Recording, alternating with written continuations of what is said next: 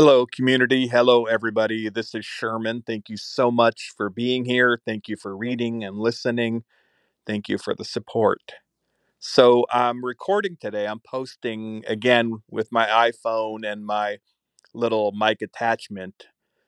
I'm unable to record elsewhere right now. I'm nursing my injured foot still, and I cannot comfortably record or edit on a laptop. So, here I'm here on my phone. So, posting a poem, a religious poem, which I've been very much theological lately, reading and watching and listening. As you all know, if you've read me, that I'm somewhere between atheist and agnostic. So, but I'm still interested in the spirit, in the soul, and all those concepts of saviors and messiahs and theologies. So that's been an obsession for me of late, and so that's where all these poems and things are coming from. And I go through periodic obsessions. This poem is actually from last year.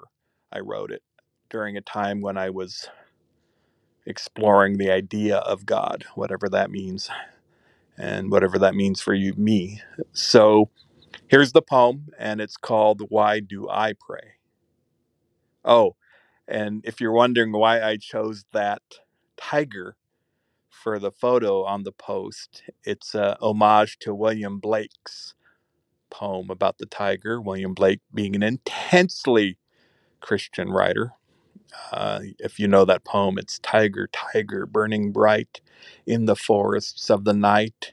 What a mortal hand or eye could frame thy fearful symmetry. That's his poem, not mine. No, I shouldn't have read that. Mine is going to pale in comparison. Here we go. Why do I pray? Prayer, more prayer, yet more prayer. I don't believe in God, but I believe in prayer. I know that's a contradiction. Question. So who's waiting to hear my prayers? Answer.